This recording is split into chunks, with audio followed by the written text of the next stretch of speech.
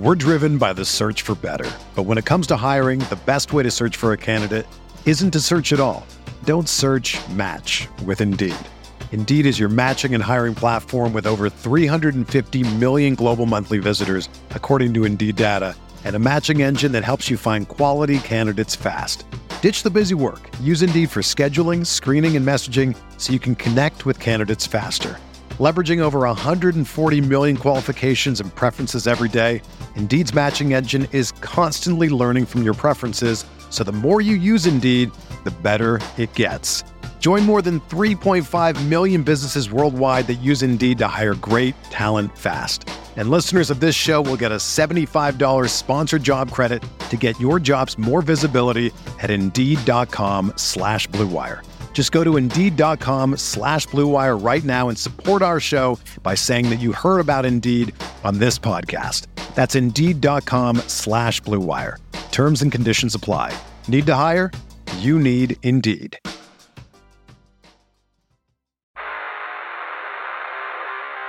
You don't want it, you don't need it, but you're gonna get it anyway. The Kevin Sheehan Show. Here's Kevin.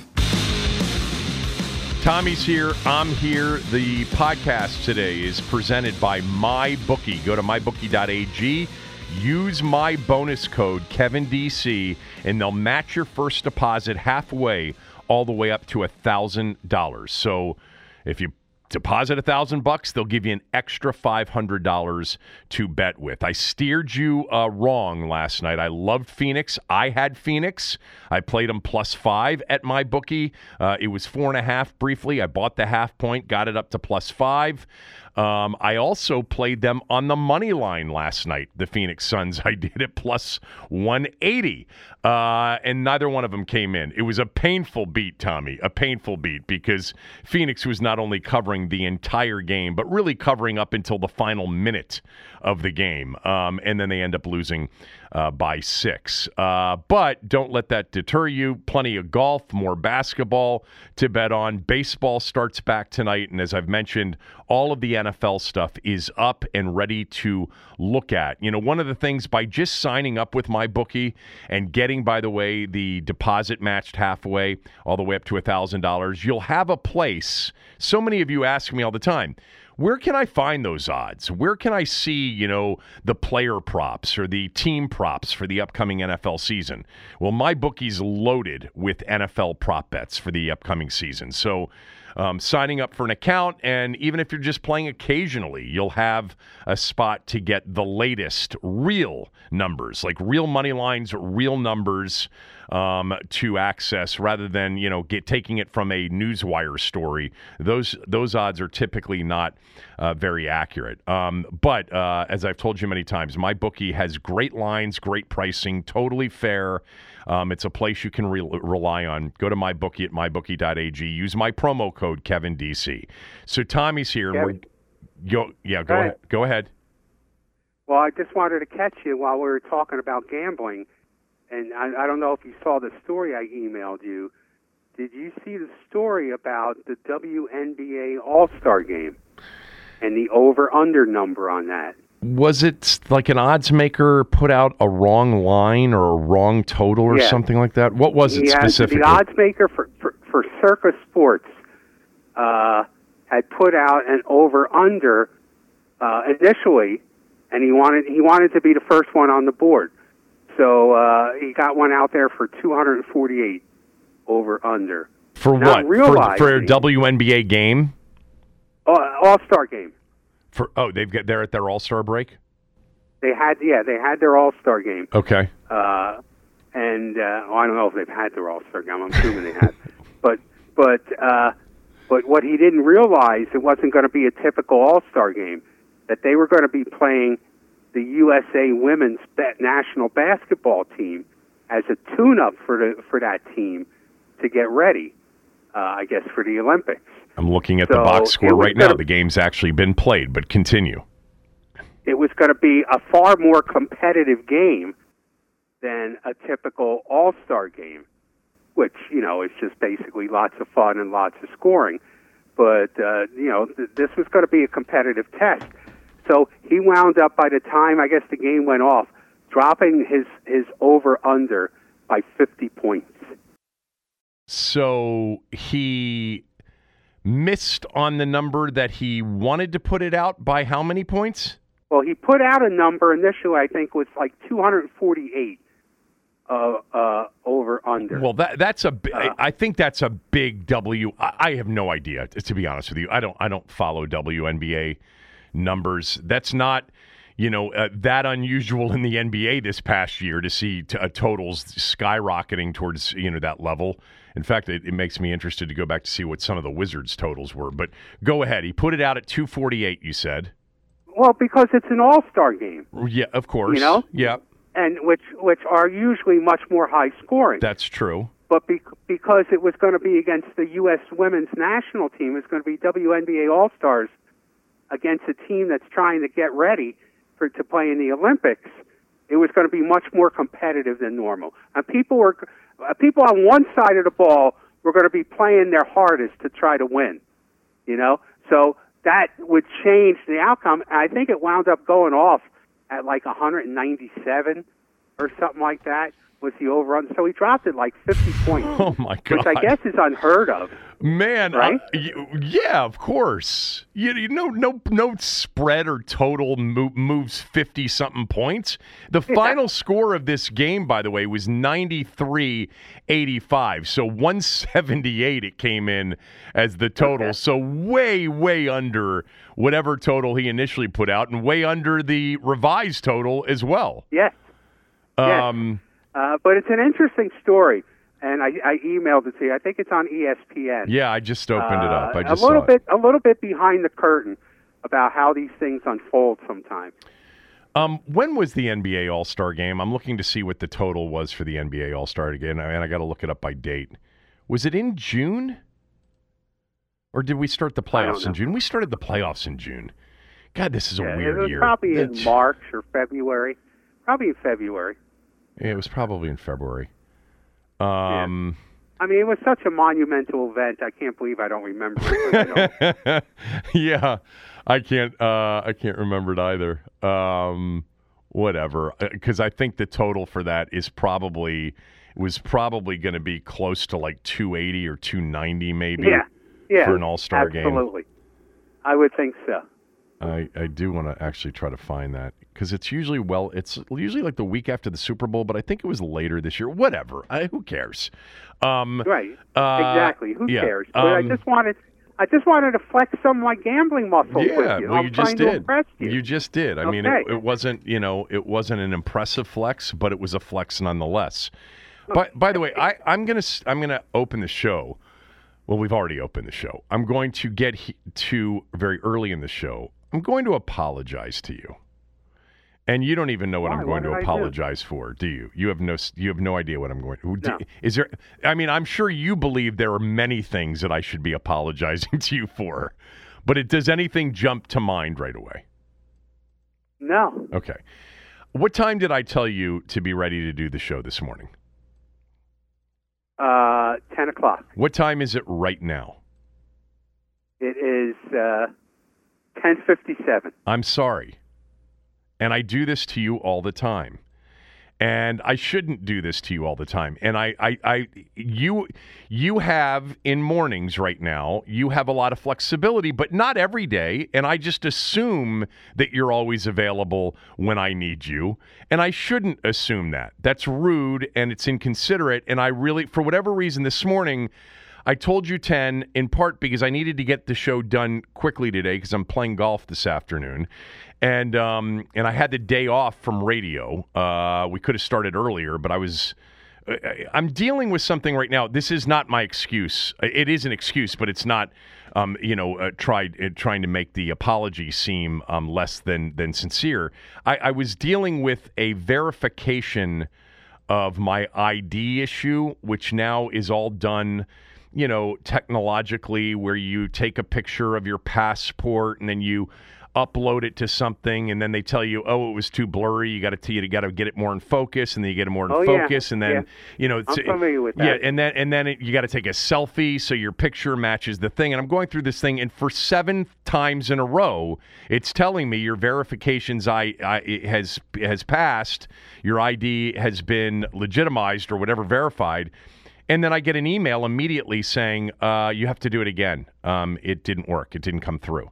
And the reason I'm doing this, by the way, just as an aside, I've mentioned before we're moving. Some kind of INS thing or something like that? No, it's not. We're moving, and we're not going to be able to move into our new house on time, but we're going to have to be out of our current house. So we have to go into like a 1 month, furnished rental for a month, and which is fine. I'm actually looking forward to it. It's like total low maintenance living, which, as my wife said, you're going to fall in love with this place and not want to leave. But anyway, the whole technology around this, I ended up calling the company, and this nice girl, Heather, called me back and said, yeah, it would appear as if the picture of your passport is just too blurry when it's coming through. And I said, well, why do they keep verifying it, through the setup, but then after the fact saying, no, it's not good enough and not giving me an explanation? I said, I've done this 7 times, and, it's getting very frustrating. I'd really like to lease this property, but can I just take a picture of my passport and just text it to you right now and you handle the rest of it? No, that it can't happen that way. It's got to go through the verification system, but it has to be a more clear picture. Tommy, I've taken this picture of the passport 37 different ways. 37 different ways, because when it isn't clear enough, they immediately tell you your verification couldn't be verified. If it appears blurry, you have to get it more in focus. And so I would get it more in focus, and then it would be accepted. But for whatever reason, it's really not being accepted. Anyway, you told me, didn't you tell me privately? I don't know, maybe I shouldn't reveal this, that your passport is flagged at every border in the world, right? Yeah, it's flagged at every border in the world. Whatever. Well, this is the problem. Yeah. Right there. But this is a long-winded way of excusing the lateness today, but really sincerely wanting you to know that I thought about it this morning more than I've thought about it recently. Because not only did I make you wait, I made you wait 45 minutes to nearly an hour. And that's wrong. And I apologize for that, because I don't think I've done this to you several times in the past. And I just assume that you're always going to be there when I need you, because, and lots of times after the radio show, I have a lot of responsibilities. Sometimes they'll send me something and say, we need these recorded ASAP. And sometimes that's what delays it. But sometimes it's just me saying, I'm going to go get some coffee and relax for a little bit. But I apologize to you for being very, I think, inconsiderate as it relates to your time and how important your time is to you. Well, I accept your apology, but I think you know me enough that if it was an issue, I would have brought it up with you. Yes, we've never really been bashful with each other if there's something that's bothering either one of us. But you also,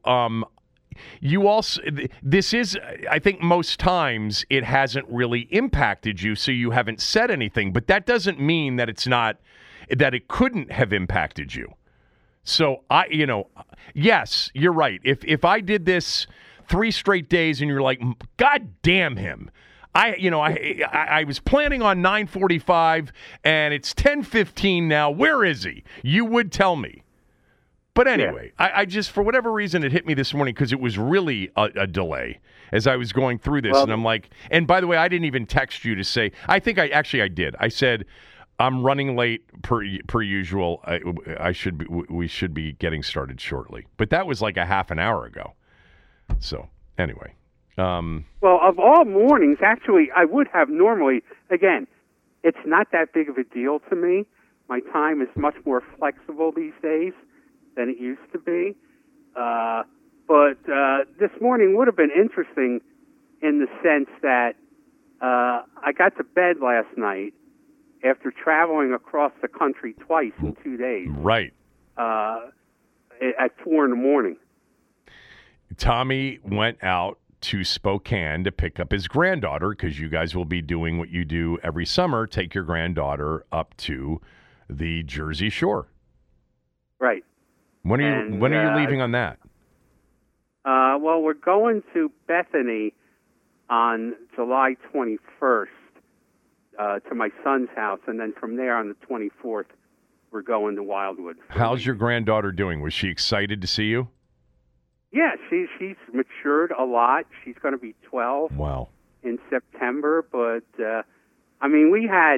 it was a long day because there were many flight delays. We flew into Denver, and Denver Airport had all kinds of electrical problems, and we sat in a plane for an hour outside the gate because they couldn't get they couldn't get the electronic equipment in place to get us off the plane, and then our flight got delayed 3 times. So it was a long day, and she only said to me once, "When are we going to get there?" the entire day. Oh, yeah. She was very mature.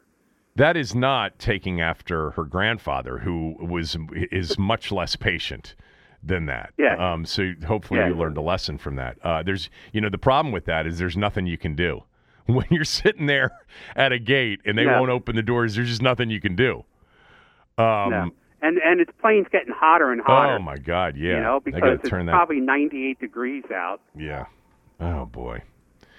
But it was an exhausting day, but I was mentally prepared to get up early and do the podcast, so it was no big deal. Did you because you went out by yourself to pick her up and bring her back, and that is not a short flight. In fact, that trip is as long as you can make. Seattle is essentially the longest trip you can make from D.C. in the continental United States. So that is a long, I'm going to guess, 6-hour flight minimum, right? Nonstop. Hours if you're lucky. Yeah, if you're lucky. There's no nonstop. There's no nonstop to Spokane. So you flew into Denver and then Spokane from Denver.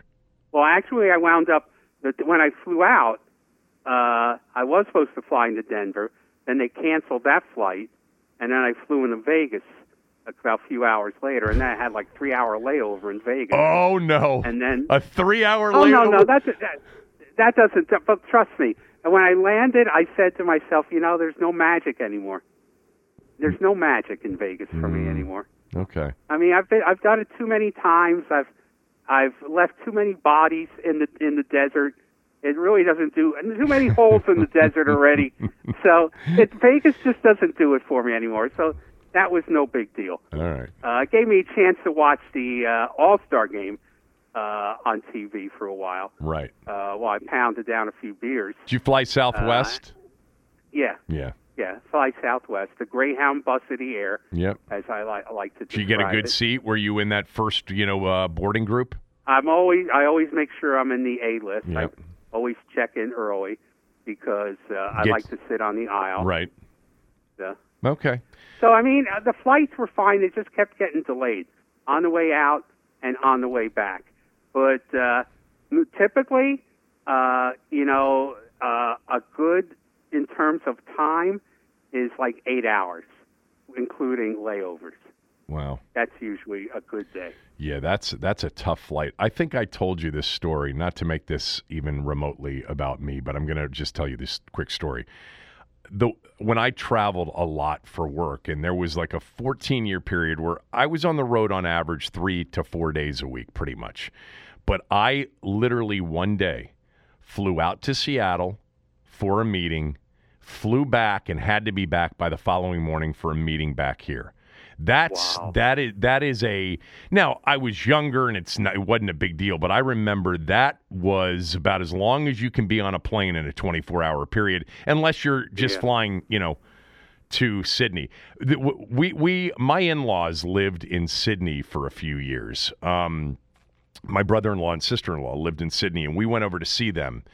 And by the way, I know you loved Sydney. I loved Sydney as well. Yeah. But that's the longest trip. It was 24 hours door to door.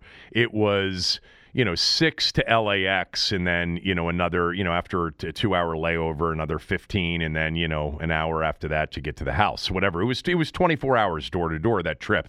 But when we first went over, my oldest was a newborn. I mean, he was a year old, Wow. less than a year old. And that flight out to LA, he was, it was not pleasant. Crying the entire time. It was a disaster. Oh, my God. And the people sitting around us, they wanted to kill us. And at one point, like 3 or 4 hours into the flight, I said, look, we really apologize for this, but, if it's any solace to you guys, for those of you flying on to Sydney, so are we, and he'll be with us for another 15 hours. All right, let's get to some sports. I want to start with the game last night because that was the first competitive NBA playoff game we've had in 2.5 weeks. I think I said this to you the other day, that it had been a while, and I think the NBA playoff buzz that I was feeling anyway, and some of you are feeling, most of you not, had sort of worn off because the games were non-competitive for 2.5 weeks, and the first 3 games of this series were blowout games. Last night was far different. Last night, I thought, was a really compelling NBA championship game. 2 teams that were desperate, played in a very hostile environment. The Milwaukee crowd has been great. The Phoenix crowd was great. These are 2 cities. These are 2 cities that have really loved, Tommy, for a long period of time, their NBA teams. The Suns are the number 1 product in Phoenix. They're the team that has been there the longest, long before the Cardinals or the D-backs or the hockey team showed up. The Phoenix Suns were it. Milwaukee won a title. They had Kareem playing for them in the early 70s, Oscar playing for them. These are 2 cities that actually love NBA basketball. And so it's been forever for both of these cities in the finals, and they're into it. You can see both of these cities into it. By the way, have you noticed that our boy Zabe is like Mr. NBA and Mr. Milwaukee now? Yeah, I know. That's funny. It's hysterical. He does the show in Milwaukee, very successful show. I think he's number 1 in Morning Drive, or way up there in Morning Drive in Milwaukee. He does it from here for those of you who are interested. He doesn't live in Milwaukee, and he's been doing stuff in Milwaukee for 25 years. And then a few years back, he took over the morning show full time. And, he actually came on the podcast last week. He's Mr. Milwaukee Sports. He's like Packers fan, Bucks fan. I mean, Wisconsin fan. He's into all this. I mean, and Zabe, I know, likes basketball and likes the Wizards to a certain degree, but basketball was never his thing. He tweets out 30 times a game about these Bucks games. Good for him. The game last... it's interesting. Go ahead. No, go ahead. What's interesting about these two cities and these 2 franchises is, while neither one, the Bucks did win the NBA title with Kareem, but Phoenix has never won an NBA title. But yet, if you look at the win-loss record of both these franchises over the past 60 years, I think Phoenix has one of the highest winning percentages in the NBA. Of among their best franchises. So these are not teams that have been perennial doormats. I know they've had their moments, but over the course of what I call the walk in the desert that the Wizards have done, these 2 franchises have won more than they've lost. That's it. A lot more. That's interesting. It doesn't. If you had said that 5 or 6 years ago, I would have said, yeah. I mean, because the Suns always seem to be in the postseason. They've had good teams. They don't go to the finals, but they throughout the 70s and 80s and 90s, and they were always in the mix. But they've been terrible for the last 9 years. So I'm looking up the all-time winning percentages of NBA teams, and if you take out some of the teams that were only around for a cup of coffee, yeah, Phoenix is basically if you take out 1, 2, 3 teams because they are, smaller market, 1960s teams or whatever, basically 7th all time win percentage of the current. And now the Bucks are 13th or 10th. The Bucks are 10th. Still. Yeah. Okay, but still top 10. I mean, come on. You know? You know where the Wizards are? Oh, I wouldn't even 27th. You see, this is what I mean. These are two franchises. I like to make the point that we had the Bird and Magic era, we had the Jordan era, we had the Shaq Kobe era, the Tim Duncan era, we've had the LeBron era, and all that has passed the Wizards by. But now you have two franchises who, while they won, occupied the same neighborhood of the Wizards from time to time of not progressing far in the playoffs. Right. And now here they both are in the NBA Finals. In other words, eventually the clock got around to these two teams. Yeah. The playoff clock, but not your Washington Wizards. No, the of the teams that are in the league right now, the teams with the lowest win percentage are the Timberwolves have the lowest win percentage. Timberwolves, followed by the Clippers, followed by the Grizzlies, Nets, Hornets, Wizards. So actually, I'm wrong about that. They are a little bit up from that. It's confusing on this list only because there are teams in here like the Indianapolis Olympians, that played like 2 years or something like that. And the Toronto Huskies and the Sheboygan Redskins. Oh my God, the Sheboygan Redskins. And the Pittsburgh Ironmen and the Waterloo Hawks and the Providence Steamrollers. The other thing, and I'm looking at this list, and I think anybody that's an NBA fan understands this, is just how few titles, the number of teams that have won, multiple titles is so small. The Lakers and the Celtics, each with 17 titles. After that, you've got the Bulls with 6. The Warriors have 6. Now, part of that would be, right, Tommy, the Philadelphia Warriors with Wilt, right? They won the one in 68, was it? Or 67? Yeah, one of those 2 years. 67. And then there are just a bunch of teams. Now, the Heat have 3. The 76ers have 3. The Spurs have 5, right? I'm sorry? The Spurs have 5, don't they? The Spurs have 5, correct. Yeah. Yeah. So they're right there. Yeah. Well, you're right. I mean, it's remarkable when you look at this list how the championships are dominated by a very small amount of teams. Very few number of teams. So anyway, to the game last night. It was a really, really intense basketball game. Not well played necessarily. It was sloppy. It was desperate. And, you're seeing right now in this series, and last night you really saw it with Chris Paul. You're seeing some of the exhaustion set in. Even though the schedule has eased here in the NBA Finals. They're having more. They're not playing every other night, these games. They've had 2 nights off between each of these games, and yet you can see it. Chris Paul looked like he was completely out of gas last night. Now, I totally give a lot of credit to Holiday, who is just such a great defender. I'm learning a lot of, you learn a lot more about these teams and these players in postseason games. I've always thought that about the NBA. What you see in the regular season can be very deceiving. Drew Holiday is a phenomenal defender, and he is a big, physical, athletic, long, disruptive defender. Now, he was really off offensively, and he's very streaky in terms of his offense. I think he was 4 for 20 last night from the floor, and that really hurt. But he wore Chris Paul out. Chris Paul had like this unbelievable assist-to-turnover ratio, Tommy, going in the postseason. He had a stretch of games, I think, where he had like 1 turnover in like 4 games.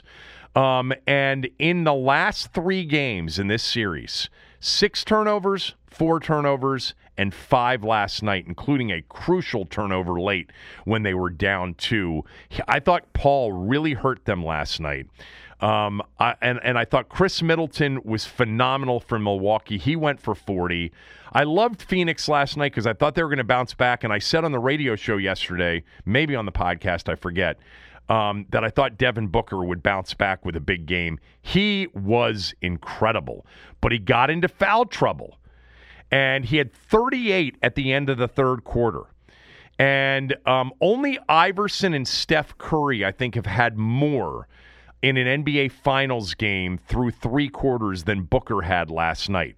But he got into foul trouble, and he sat on the bench for the first 6.5 minutes of the fourth quarter, and then he came back in, Tommy.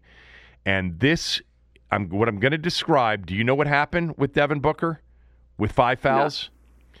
So this is one of the reasons that I think a lot of people don't like or don't trust the NBA. Devin Booker, the star of the game for the Suns, comes back into the game. It's a tight game. They got a short lead. There's a turnover and a breakaway, and Devin Booker basically tackles. I don't know why he even got in the way of Drew Holiday as he drove to the rim. But he basically wrapped his arm around him, fouled him. It almost looked like intentionally fouling him, and there was no whistle. Now, the Bucks got the rebound. Giannis got the rebound, put it back in. Giannis did or Middleton? Somebody did.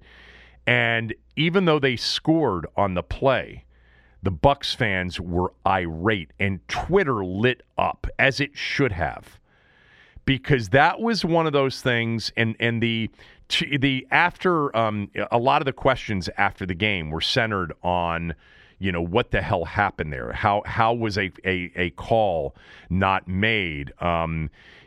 Clearly the referees were keenly aware that he had 5 fouls, and they'd be taking the best player for Phoenix off the floor in that particular situation. Well, after the game, the pool report, with the officials, they were asked obviously about this particular play, and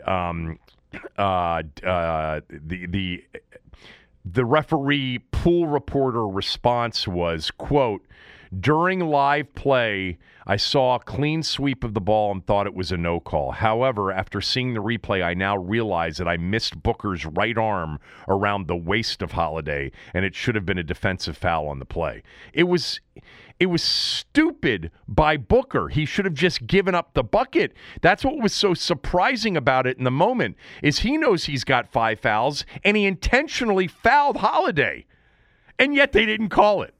And so this is part of the issue, right, is that people have had with the NBA over the years. They think that the officiating is fixed, and they try to, keep this series extended and the whole thing. Well, that benefited Phoenix, who had the 2-1 series lead, by keeping Booker in the game. Anyway, it turns out that the play of the game was Giannis's block on a lob to DeAndre Ayton that would have tied the game with less than a minute to go. If you haven't seen the highlight, it's a phenomenal play by Giannis defensively, an incredible defensive block on Ayton. And that ended up being really the play of the game. They ended up pulling away in the last 40 to 60 seconds. They won by 6, and the series is all deadlocked at 2 games apiece. I think Phoenix has been hurt by foul trouble in their last 2 games. Ayton was in foul trouble in Game 3, and then last night, not having Booker on the floor for a lot of that fourth quarter really hurt them as well. And I thought Chris Paul last night, as great and as brilliant as he's been, he really was out of it, and give the Bucks defense. They were picking him up in the backcourt. They were harassing him, and he had no energy. But it's 2-2 NBA Finals. The soccer outdrew. I don't know if you saw this. The average for the Euro final between England and Italy, In the United States, an average of 9.4 million people watched the NBA Finals before last night, averaging 8.9 million viewers. More people watched the Euro Final than the average number of people that have been watching the NBA Finals. Now, if you get to an NBA Finals Game 7, which would be the equivalent, the true apples-to-apples equivalent of the Euro Final, the NBA is going to get a big number in a seventh and deciding game. But still, a lot of people watch that Euro Final, Tommy. I guess I missed it. Yeah, you did. You did. Well, I was probably on stage when the Euro Final was going on. I didn't see it live. I was on stage belting out Knock on Wood, Knock probably. on Wood. Doing your best Otis Redding. No, not Otis Redding. Eddie Floyd. Oh, I'm sorry. I thought it was Otis Redding. That's okay. Get your soul singers straight, buddy. We've got a couple of other things to talk about, including what happened to Dwayne Haskins in Vegas. That's next after these words from a few of our sponsors.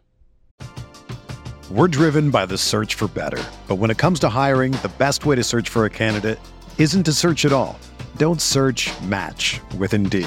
Indeed is your matching and hiring platform with over 350 million global monthly visitors, according to Indeed data, and a matching engine that helps you find quality candidates fast. Ditch the busy work. Use Indeed for scheduling, screening, and messaging so you can connect with candidates faster. Leveraging over 140 million qualifications and preferences every day, Indeed's matching engine is constantly learning from your preferences, so the more you use Indeed, the better it gets. Join more than 3.5 million businesses worldwide that use Indeed to hire great talent fast. And listeners of this show will get a $75 sponsored job credit to get your jobs more visibility at Indeed.com/Blue Wire. Just go to Indeed.com/Blue Wire right now and support our show by saying that you heard about Indeed on this podcast. That's Indeed.com/Blue Wire. Terms and conditions apply. Need to hire? You need Indeed. If I would have applied myself, I could have gone to the NBA. You think so? Yeah, I think so. But it's just like, it's been done. I didn't want to, I was like, I don't want to be a follower. Hi, I'm Jason Concepcion. And I'm Shea Serrano. And we are back. We have a new podcast from Wondery. It's called Six Trophies. Woo! And it's the best. Each week, Shea Serrano and I are combing through all the NBA storylines, finding the best, most interesting, most compelling stories, and then handing out 6 pop culture themed trophies for 6 basketball-related activities. Trophies like the Dominic Toretto I Live My Life a Quarter Mile at a Time trophy, which is given to someone who made a short-term decision with no regard for future consequence. Or the Christopher Nolan Tenet trophy, which is given to someone who did something that we didn't understand. Catalina Wine Mixer trophy. Ooh, the Lauryn Hill, you might win some, but you just lost one trophy. And what's more, the NBA playoffs are here, so you want to make 6 Trophies your go-to companion podcast through all the craziness. Follow 6 Trophies on the Wondery app or wherever you get your podcasts. Listen ad-free right now by joining Wondery Plus. So, there was some football news, sort of off-the-field football news. There's the Richard Sherman incident, which we'll get to here in a moment. And then there was an issue with Dwayne Haskins. The wife of Dwayne Haskins is facing a domestic violence charge stemming from an alleged assault involving Haskins and his wife, and I'm not even sure people knew he was married because I thought recently he put something out that they were engaged, but this happened in a Las Vegas hotel room on July 3rd at the lovely, by the way, Cosmopolitan in Las Vegas. Calabria Gondrzak Haskins. By the way, remember Grant Gondrzak, the NBA player? Yes, I do. He died recently. Oh my gosh! I shouldn't say that. I think I read that he died recently. Anyway, this is his. You might want to get that one right. I'm going to get this right now. Yeah, died January 7th, 2021. He played for the Knicks, didn't he? He played for Tommy. I thought he played for Phoenix. Actually, did he play for the Knicks? I got a feeling he did. Well, we got to put your staff on this. Let me just tell you that he played for Pepperdine, and Pepperdine played Maryland in Len Bias's senior year, it would be, unfortunately, tragically, the next to last game that Len Bias ever played as a college basketball player. Maryland opened up with Pepperdine in the 86 NCAA tournament. In fact, one of Bias's most vicious dunks of all time was in that particular game. And then Maryland beat Pepperdine, and then in the next game lost to UNLV and got bounced from the tournament, where they led by 8 in the second half. Bias had 31 in his final game, and that was it. But Gondrzak played on that Pepperdine team. I'm pretty sure he did. He never played for the Knicks. He played for the Suns. That's what I remember. And he played for the Clippers. He played for the Clippers a little bit, and then he played all over the place after that, including the Albany Patroons and the Miami Tropics. I'm right that is him who played at Pepperdine, correct? Yeah. Yeah. How did he die? How did he die? I just remember reading that. Oh, heart failure. 53 years old. God. Anyway, boy, we get sidetracked. He had a bit of a checkered career. Let's not piss on the dead man here. No, let's not do that. Anyway, his daughter is Dwayne Haskins' wife. And apparently Dwayne Haskins' wife, in a Vegas hotel room at the Cosmopolitan on the day before July 4th, punched Haskins in the mouth, which caused him to lose part of a tooth. Haskins reportedly had substantial injuries after being punched. He had a split upper lip.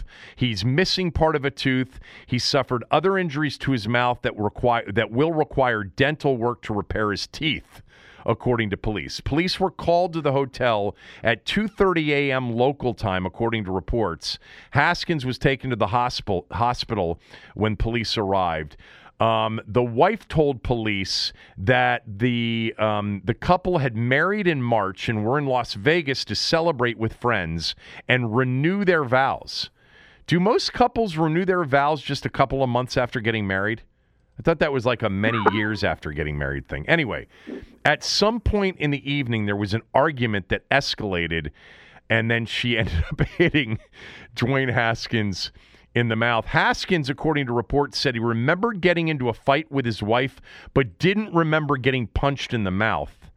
In searching the room, officers found a piece of his tooth and blood. Oh my God! Let's remember here now. He's the victim here. Okay. He is the victim here. Apparently, he is. Yes.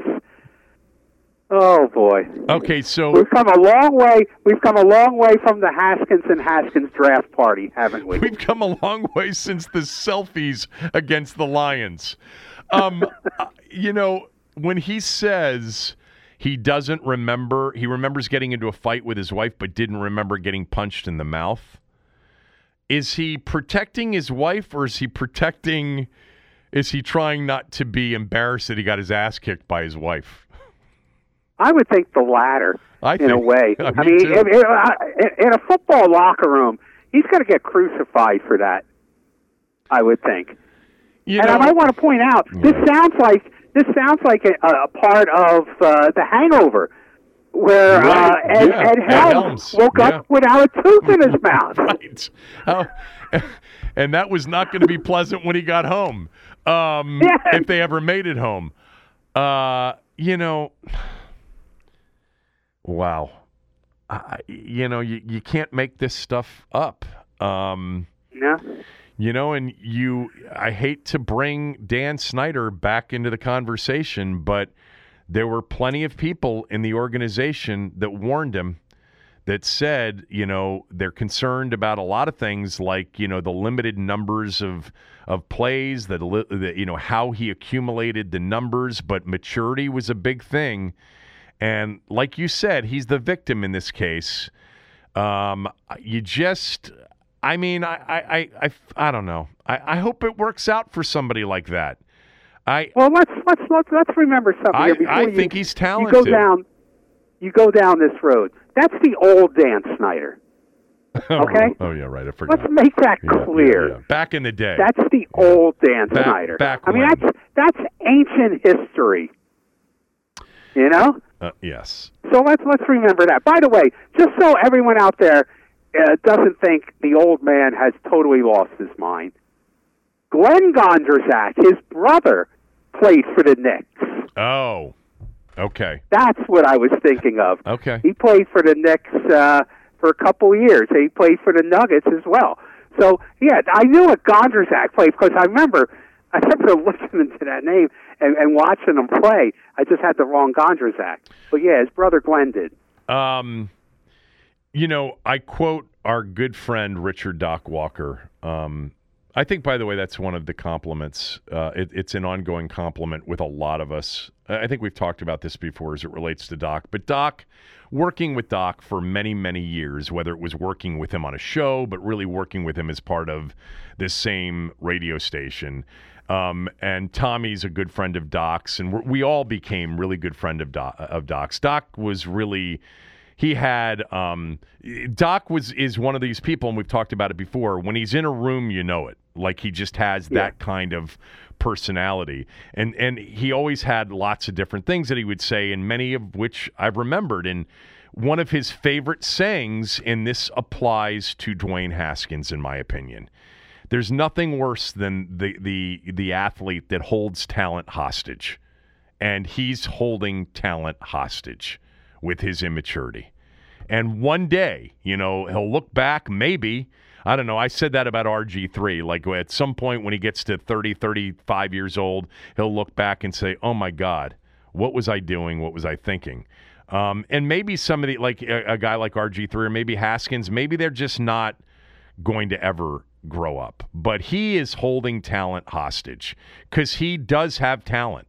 He does. And I wonder how Pittsburgh will handle this situation.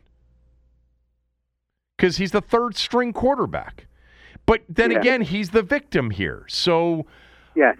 But then again... I don't think there's anything for them to do here. You're right. The other story that came out yesterday was this Richard Sherman story, which was... really crazy during the course of the day. The latest story was that he was drunk and he threatened to kill himself before getting arrested. This from ESPN earlier this morning. He was intoxicated and threatened to kill himself during a confrontation with family members before he was arrested early yesterday in a Seattle suburb, according to the 911 caller who identified herself as Richard Sherman's wife. Audio of the call made by Sherman's wife, Ashley Moss, was obtained by ABC News and ESPN early this morning. The caller described Sherman as being drunk and belligerent and said he was threatening to kill himself. The wife at one point did identify herself and said he was being aggressive, that he wrestled with her uncle and sent text messages to people saying that he was going to hang himself. Closed quote. The caller can be heard attempting to prevent Sherman from leaving the residence, saying, "Richard, please stop." And she told the 911 dispatcher that Sherman drank 2 bottles of hard alcohol. Also, at one point during the call, the caller, the wife, asked the dispatcher to tell police, "Please don't shoot him." Then there was a subsequent call, and she said that she thought Sherman was driving to her parents' home in Redmond, Washington, 30 miles away. Bottom line is he's facing several charges after authorities said he crashed his SUV in a construction zone, tried to break into his in-laws' home, and then fought with officers who used a police dog to apprehend him. He was booked early Wednesday at a correctional facility in Seattle and was denied bail. I guess the hearing before the judge is going to take place today. Later, she told the Seattle Times, the wife, "My kids were not harmed in the incident. He's a good person, and this is not his character. We're doing all right, just trying to get him out. I want people to know that no one was injured." Wow. Wow is right.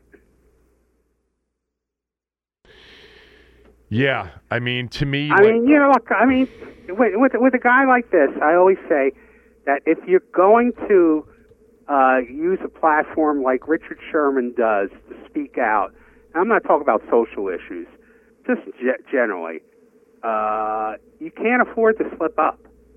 because there will be people waiting to take a shot at you when you fall. If you're going to be critical, and this goes in a way, this goes for people in our business. We're very critical of other people, which really puts us on a slippery slope if we screw up. Sure. Okay. And I understand that. That comes with the territory. I get that. Yeah. I've always liked Richard Sherman, not just as a player, but there's always been something about him from afar. He's never played here. He was, involved in that, those games against Washington, that playoff game. I remember that. And the Trent Williams stuff. He just always struck me as incredibly thoughtful and incredibly bright. And me too. I agree. And but when you're threatening to hang yourself and you've downed 2 bottles of hard liquor, obviously there's an issue there. There's some sort of depression issue or something that he's dealing with. So hopefully it gets worked out. I hope that it does. All right, couple of other things to finish the show up with. We'll do that right after these words from a few of our sponsors. When you need mealtime inspiration, it's worth shopping Kroger, where you'll find over 30,000 mouth-watering choices that excite your inner foodie. And no matter what tasty choice you make, you'll enjoy our everyday low prices, plus extra ways to save, like digital coupons worth over $600 each week. You can also save up to $1 off per gallon at the pump with fuel points. More savings and more inspiring flavors make shopping Kroger worth it every time. Kroger, fresh for everyone. Fuel restrictions apply. Another day is here, and you're ready for it. What to wear? Check. Breakfast, lunch, and dinner? Check. Planning for what's next and how to save for it? That's where Bank of America can help. For your financial to-dos, Bank of America has experts ready to help get you closer to your goals. Get started at one of our local financial centers or 24/7 in our mobile banking app. Find a location near you at bankofamerica.com/talktous. What would you like the power to do? Mobile banking requires downloading the app and is only available for select devices. Message and data rates may apply. Bank of America NA, member FDIC. Tommy, you read something on NBC Sports Washington that you wanted to share with me. What is it? Yeah.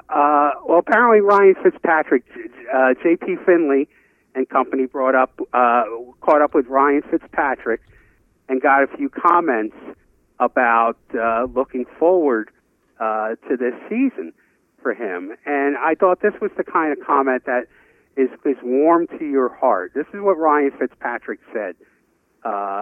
Without playing a down yet this season. Not one down, okay? Not even training camp yet. The biggest thing with this offense is we're able to spread the ball around to everybody and get everybody involved. It's going to be a tough offense to defend just because of all the pieces we have. This is like Ryan Clark said, this is the best defensive secondary I've ever played with. Like Rex Grossman said, we're going to win the NFC East. Like Trent Williams said, we are the Hogs 2.0. We're going to be the top rushing offense in the NFL. I know. I don't know. This is it. This is what they do, and this is your leader, your fearless leader, who is talking about an offense that doesn't even exist yet. Okay? Yeah, you're right. You're right. I mean, he is. Look, the truth is they do have a lot more offensively on paper than they've had in a long time. Yes, okay, I understand that. I do. But I just, this goes back to, I would say we're on year 15 here of me, not year 15, because I think I was definitely still getting duped in the late 2000s. I think it's now going on year 10 or 11 where I just, at this time of the year, just say, stop selling me. Stop over-promising and under-delivering. That's been my go-to line about this franchise for 11 years. They are the kings of over-promising and under-delivering. They do it every single offseason, every single year. Back to Doc Walker. They're great Mondays through Saturdays. Sundays are the problem. It's just... and by the way, it's not that much different than what you hear in other cities with other NFL teams, but this particular franchise has had more off-season boasting and predicting over the years with nothing to show for it, more than I think any other team in the NFL. And I'm excited about them offensively to a certain degree. I do think that they have a lot of weapons. I think, Ben and I on the podcast yesterday were talking about just how excited they are and others are about De'Ami Brown. I know how badly Scott Turner wanted De'Ami Brown in this offense. He thinks that they may have 2 Terry McLaurins on their roster with a Curtis Samuel and an Adam Humphries to boot, not to mention a running back in Gibson and McKissick and Logan Thomas, and now a quarterback that, can spread it around. And by the way, Fitzpatrick's very good as a distributor. It's one of his strengths as a quarterback. He makes mistakes. That's his weakness, is he'll take, he'll throw the absolute soul-crushing pick at the worst time, but he's very good as a distributor. You have elite quarterbacks, you have your top 6, 7, 8, whatever it is, and then what you're looking for from like 9 to 15, 16 range, you're looking for a guy that can, identify what's going on, get it out quickly, and distribute the ball. He's good at that. And so, still, I know, I would rather... But again... Yeah, I know. Yeah. Like I said, the offense doesn't even exist yet, and he's telling you what it does. Well, read to me the exact quote, please. The biggest thing with his offense, I guess he means Scott Turner's, is we're able to spread the ball around to everybody and get everybody involved. It's going to be a tough offense to defend just because of all the pieces we have. Yeah, I'll do the same thing I do all the time. What would I prefer? What's the right answer? You can talk about, hey, I really like a lot of the players we have. We have some very interesting pieces. We've got some really good young talent, but I haven't taken a snap for this team in a regular season game yet. I haven't even taken a training camp snap yet. These things take time. We're working at it, and we're hopeful, that we can be productive. But time will tell. It's just, I don't know. I've always been a believer in underselling and overperforming. Whenever we get into this conversation, as we have many times over the years, it goes back to, our favorite Joe Jackson Gibbs. Joe Gibbs was the absolute best at under-promising and over-delivering. He hated to tell you anything positive about his team. And then on Sundays, they'd kick the crap out of the opponent. Yeah. And then, by the way, he'd shrug and say, they played really well. We just played well today, and we got the breaks. And, and I found over a long period of time that the teams that boast big and win big are much less than the teams that don't say anything and win big. Like, there are more of those. Well, you know the saying, the loudest guy in the room is usually the weakest guy in the room. Yeah. And I don't know what it is. I don't know what it is. You had some sort of update on Rafa coming to D.C. I had Mark Ein on the show the other day. Mark was great. If you missed that, that was on Tuesday's show. Mark's a really nice guy and, has a lot of enthusiasm for tennis for sure, but is also a really bright guy. And I found out a lot about the City Open that I didn't know before. And I think one of the reasons he reached out to me is he heard you and I sort of winging what we knew about the tournament, which was not as much as maybe we should have. But what was it that you learned that you wanted to share? Well, I've got a pretty good source that's pretty connected in the tennis industry, as they say. And by the way, I like Mark Ein a lot, too. One of my favorite people. But one of the reasons Rafi is doing this is he needs hardcore warm-ups for the U.S. Open. Well, yeah, that's what all these hardcore events in July and August are. Right, and normally the Canadian, I think he might play in a Canadian tournament, but they're up in the air because of COVID. The idea that they would happen, and as I understand it, he's getting paid between $300 and $400,000. That was not said by Mark. Mark said that he plays one 500 level series event, and they're the top one, and that he is that. And by the way, when he plays these events, he comes to win them. So I don't, that would conflict with what the guy that owns the tournament and was responsible for bringing Nadal to DC would say. And you can say, and I think justifiably so, well, if there were a guarantee, they're not going to admit that. Right. Yeah. One other thing. What? That news came out that there's no restrictions on the crowd. Yeah, he told us that they were working on that and that they were hopeful on that. But with that said, and that Tommy, came out today that it's 100% attendance now. The tickets for this thing, though, have you seen the aftermarket? Thousands of dollars. I told you that day. I understand that. I didn't want to see him play in person. Right now, for the opening, well, first of all, for an all-session everyday ticket, you're going to have to pay $1,500, and there are only 2 tickets left. For the opening day, and I'm seeing tickets for as much as $500 to $600 for a single session. But remember, I guess you're not guessing anymore because they only have one session per day because it starts at 4 p.m. or whatever it does. But they're going to be hard tickets to get. But yeah, okay, that's it. Because Toronto, by the way, is a week later. Now he could, he may have passed on Washington and played Toronto if they didn't have COVID restrictions. But there's some question as to whether those Canadian tournaments are going to take place. Right. By the way, did you see the news that Bradley Beal's in health and safety protocol right now? Yeah, I know. And he might not play in the Olympics, right? Is he not vaccinated?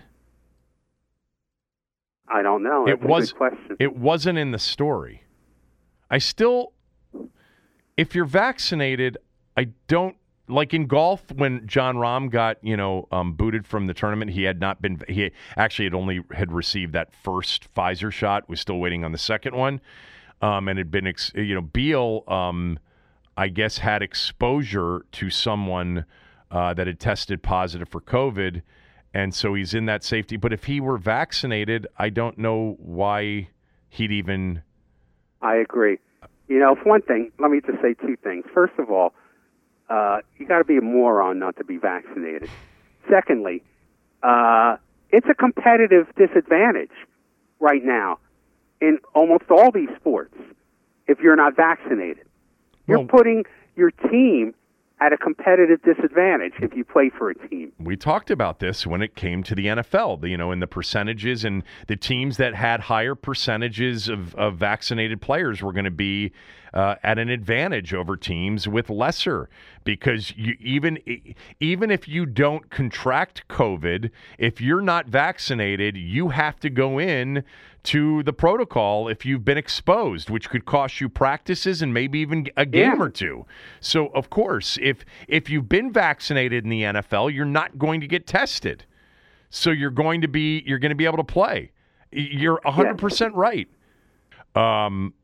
Anything else you got for the show today? I got nothing else for you, boss. Okay. Have a good weekend. Except here's one thing. What? Start showing up on time, all right? I will. All right, boss. All right. Without the ones like you, who work tirelessly to keep things running, everything would suddenly stop. Hospitals, factories, schools, and power plants, they all depend on you. No matter the weather, emergency, or time of day, you're the ones who get it done. At Grainger, we're here for you with professional-grade industrial supplies. Count on real-time product availability and fast delivery. Call, click Grainger.com, or just stop by. Grainger, for the ones who get it done.